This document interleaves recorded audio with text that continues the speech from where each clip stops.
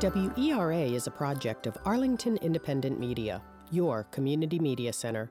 Our mission is to promote and facilitate free speech by providing access to established and emerging media. Find out more about us on the web at arlingtonmedia.org.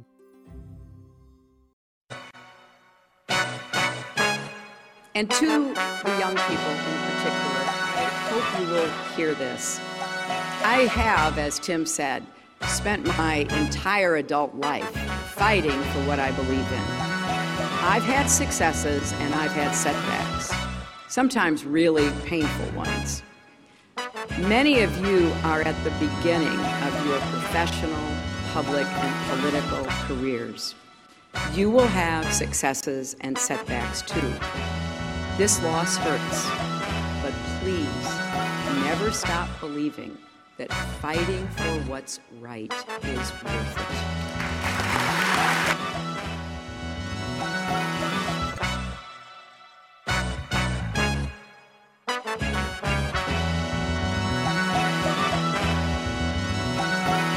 This is for my girls all around the world.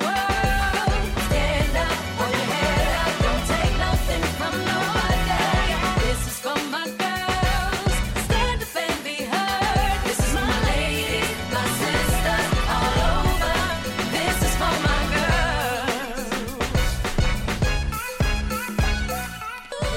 You're listening to WERA LP 96.7 FM in Arlington. This is Enlighten Me. I'm your host, Andrea Cameron. Well, the day after. That is something. Donald Trump is the president-elect of the United States. I'll give my thoughts and analysis today with Adele Stan. She is the Washington editor of Alternet. She's been covering the 2016 campaign for Alternet and the American Prospect. I'll talk to her about the campaign, what this means for women, for the country, and for the international agreements that we have. You're listening to WERA LP 96.7 FM in Arlington. This is Enlighten Me. I'm your host, Andrea Cameron.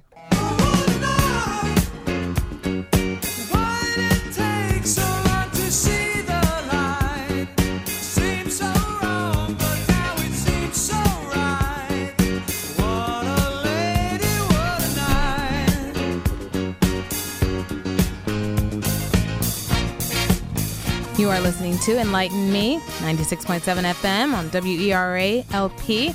This is Andrea Cameron. I am your host. The election of Donald Trump proved a shock to many. As Washington editor, Adele Stan, she has been covering the campaign for some time. I will get her take on this election and what this means for the country. Adele, thank you so much for joining me today. Great to be with you. So talk about, this is going to be something that is thought about. There will be so many think pieces on the election of 2016. I feel like saying, where do we start from here? Like, what are your first thoughts on what happened? Well, Andrea, I was not one of those people who thought that Hillary Clinton had this election in the bag. Mm-hmm. And as far back as even in as recently as May, right. I was writing that Trump could win it.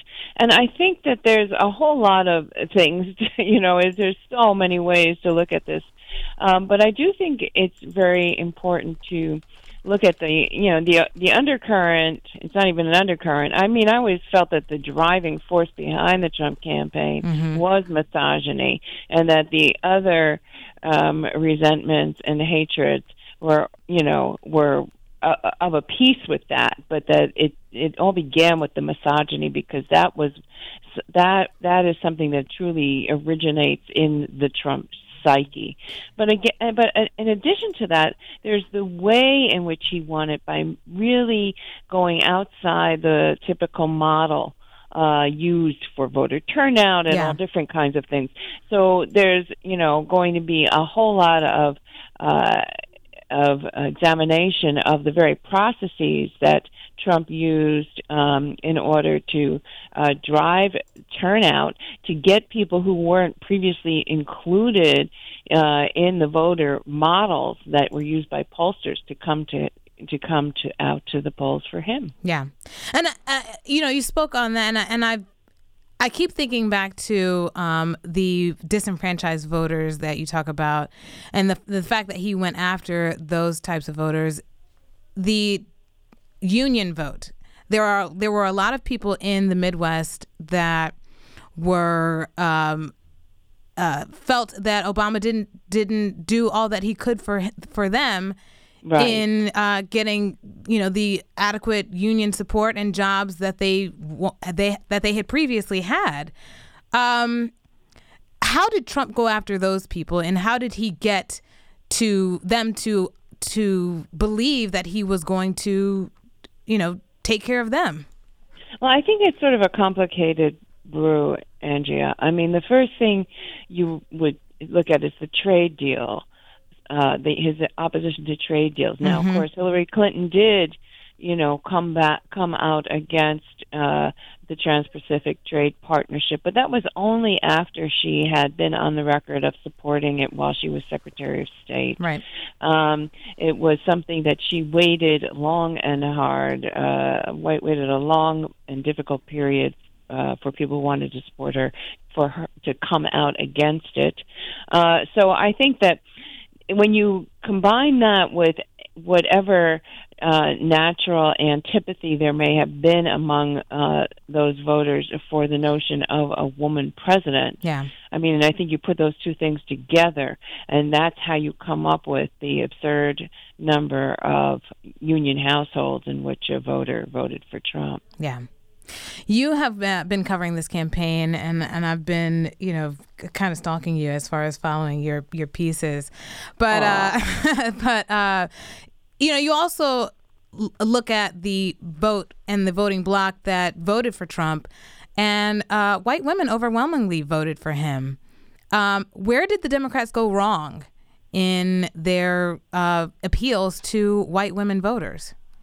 Well, I think that, from the outset, Trump framed this election as an election about white identity, and particularly, and white patriarchy, right? He truly did. He may not have used those words, but if you look at where he was looking to draw voters from, the range of different concerns on the right, which included the so-called alt-right, the white nationalists, the white supremacists. If you look at that entire thing, then you see that there are always going to be women for whom their white identity takes precedence over whatever injury they suffer through misogyny. Misogyny is sort of the white noise of their lives. They know that their guys do it to them, and guys from other groups are going to do it to them, right? But the notion of their identity, the fact that the whole idea, the fear among a certain constituency of white voters that they are becoming, receding into the minority, that America itself is losing what they believed was its identity, which was a white identity. Yeah. I mean, those concerns are always, that stuff is very tough to, those fears are, once stoked, are very difficult to assuage. Yeah. We're talking with Adele Stan. She is the Washington editor of Alternate. She has been covering the 2016 campaign. A lot of people also said that Bernie Sanders, if Bernie Sanders had been the nominee, the Democratic nominee, this wouldn't have turned out this way.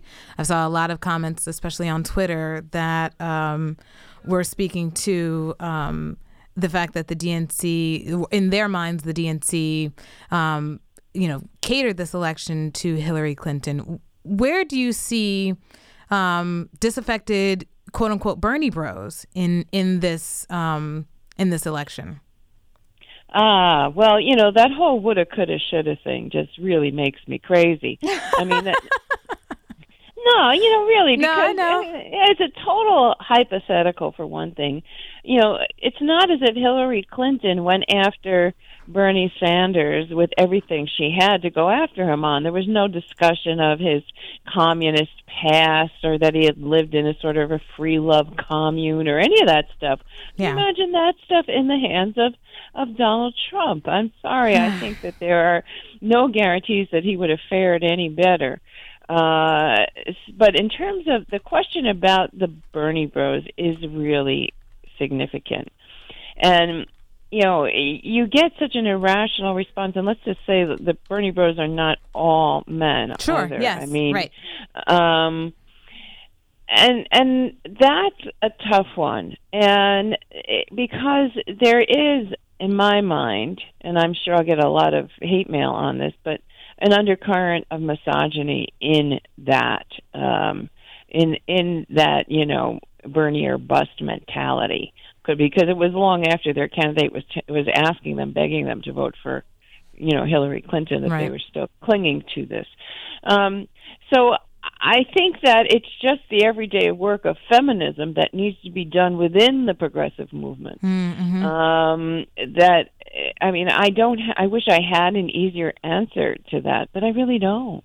No, I totally understand where you come from. I think that, for a movement, the progressive movement, I think centers itself on, having policies that benefit disadvantaged people. And for some within that, a faction within that movement to still show signs of misogyny shows that there still needs to be work done within the movement. Yeah, and I think that, there's a narrative that's being advanced right now that I'm really uncomfortable with. It's coming from progressive quarters where people want to examine the election that just took place simply in the context of income inequality, and that these are, dispossessed white people left behind by the economy who voted for Trump. And if you look at the exit polls, that's simply not true. That, Trump and Hillary Clinton drew in very equal numbers from well-off people. Yeah. Yeah. This, I also looked at the results coming in, and, after all is said and done, Hillary Clinton won the popular vote. Right. What does that say about the future of the Electoral College, and how do we need to change that system? Well, the Electoral College really is, it's archaic. It has been said that it really exists in part to what its purpose was to ensure the perpetuity of slavery. Yeah, right. Right. So, it's hard, you'd be hard pressed to explain its purpose anymore, I think, at least any kind of a good purpose. But the problem, Andrea, is that it is enshrined in the U.S. Constitution. Yeah. Meaning, to get rid of it requires a constitutional amendment, which is a really laborious process. Plus, you need, before you can send such an amendment to ratification by the states, you need Congress to pass it. And if you've got a Congress that is benefiting from the kind of gerrymandering that the Republicans are benefiting from, and benefiting from the Electoral College in its election of a president, I don't see how we get it to happen. Yeah. Again, we're talking with Adele Stan. She is the Washington editor of Alternet. Adele, speaking on that line of thinking, SCOTUS, a lot of the, a lot of the executive orders that President Obama has put into play, what happens to those? Well, yeah, so executive orders can be undone in several different ways. Now, Trump could just come in and nix them all. Yeah. Yeah. He can, because they are executive orders, because they're not confirmed by, they don't require congressional action. He can just undo them and do that quite legally. Yeah. He could also issue executive orders that get challenged in the courts. And if you have a deadlocked Supreme Court, and if it's the kind of thing that would go up to the Supreme Court, then Andrea, I don't know. Yeah. I mean, and I don't know that anybody really knows. I mean, we are really in, on an uncharted landscape right now. The last time that Republican-controlled Congress, Senate, and President was in office was before the Great Depression. And when I think about that, I think about so many people who have said, "Oh, this next 4 years won't really affect me." Oh. This isn't really that big of a deal. Both parties are the party system is rigged, and the system is rigged in itself. What do you say to those people who are totally disaffected by the process itself? Well, first of all, I believe that, disaffection from the process and refusal to engage in the process.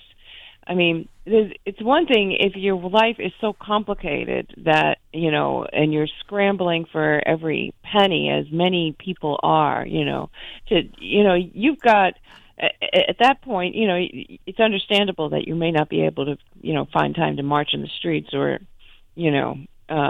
can barely get to your polling place. Right. But oftentimes this kind of high and mighty, the system stinks, and so I don't need to be part of it, comes from privilege. Yeah. Because the people who can afford to be just disengaged are the people with the privilege. If you're a woman, there's no way this isn't going to affect you. Yeah. If you look at all the legislation that the House of Representatives tried to pass just along the lines, just on reproductive health alone, in the last several sessions, but were not able to because of either a divided Congress or because they couldn't override a veto. Well, we're in a different ballgame now. Yeah. We have a Republican-controlled House. We have a Republican-controlled Senate. And those are the people that make those decisions that right. the electorate so hates. What happens when there's a Republican president?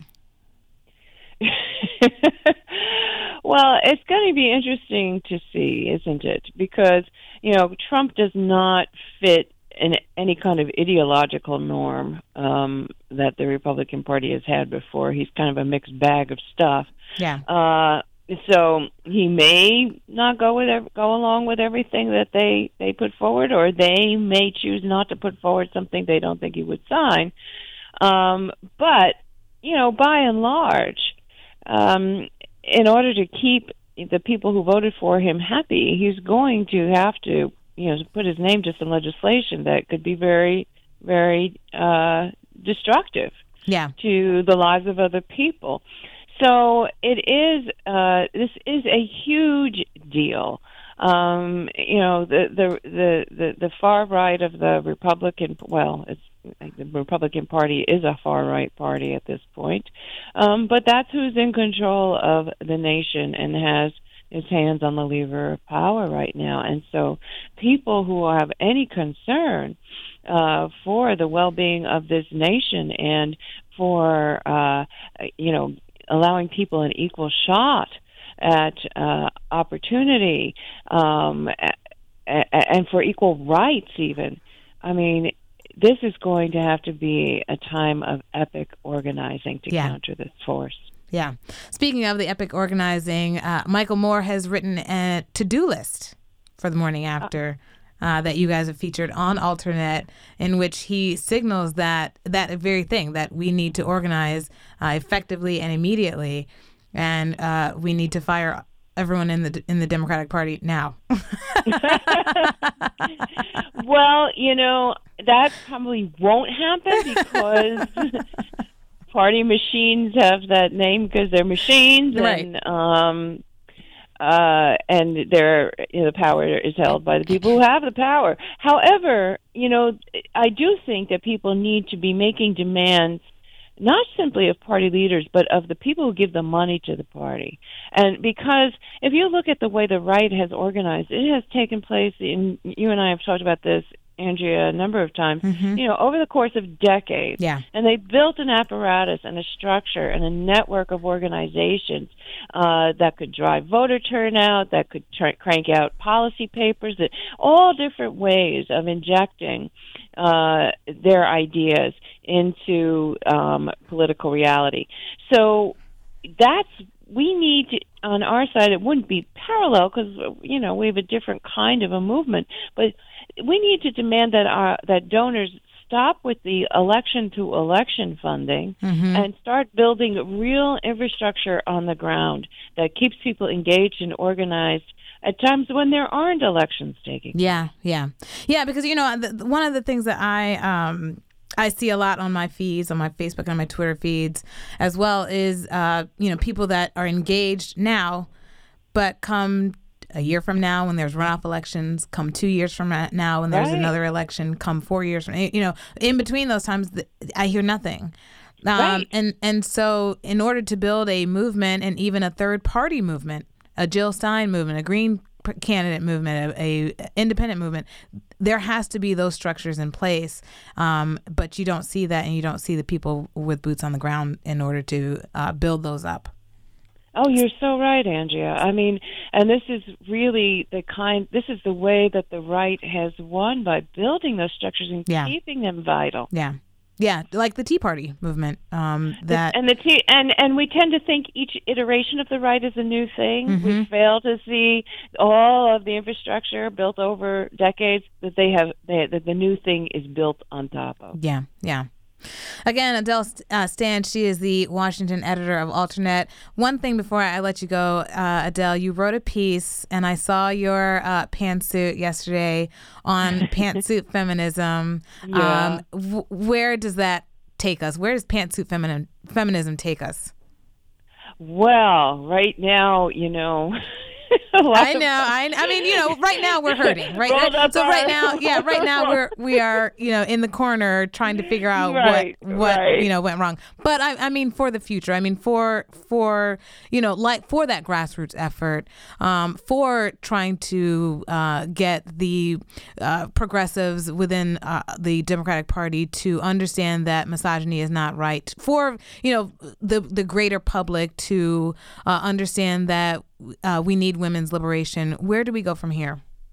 Well, I do think that, I think the pantsuit was a great symbol and is a great symbol. And I would love to see people continue to appropriate it and reinvent it as a symbol. Because when you see people walking around wearing symbols, it can be very, very powerful. It's very powerful. I saw a beautiful young woman with dreadlocks down to her waist, and she just grabbed my eye yesterday because she was wearing a T-shirt that said "The future is female." Yeah, and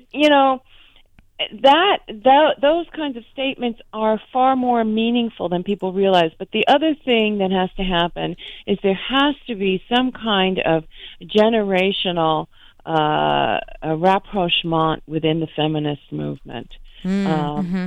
That somehow we found ourselves too far apart at the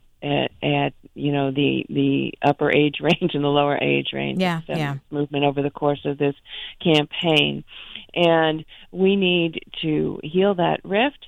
We need to make sure our feminism is intersectional and that, it's not just about women who look like me, the older white ladies who come to epitomize a certain type of feminism. And we really have a lot of work to do just within the feminist movement itself. Because if you have a powerful feminist movement, you will have a powerful electoral movement because women vote. Yes, they do. Adele Stan, she is the Washington editor of Alternet. She also writes for the American Prospect. Adele, thank you so much for joining me today. It's a pleasure having you on. I always enjoy our talks, and I'm so glad that you were able to join me today. Well, it's great to be here, Angie. That was a great interview. Thank you. Oh, thank you so much. This is Enlighten Me on WERALP, Arlington, 96.7 FM. Funding for WERA is provided by Rust Insurance Agency, LLC, a locally owned independent insurance agency since 1889. For more information, visit rustinsurance.com.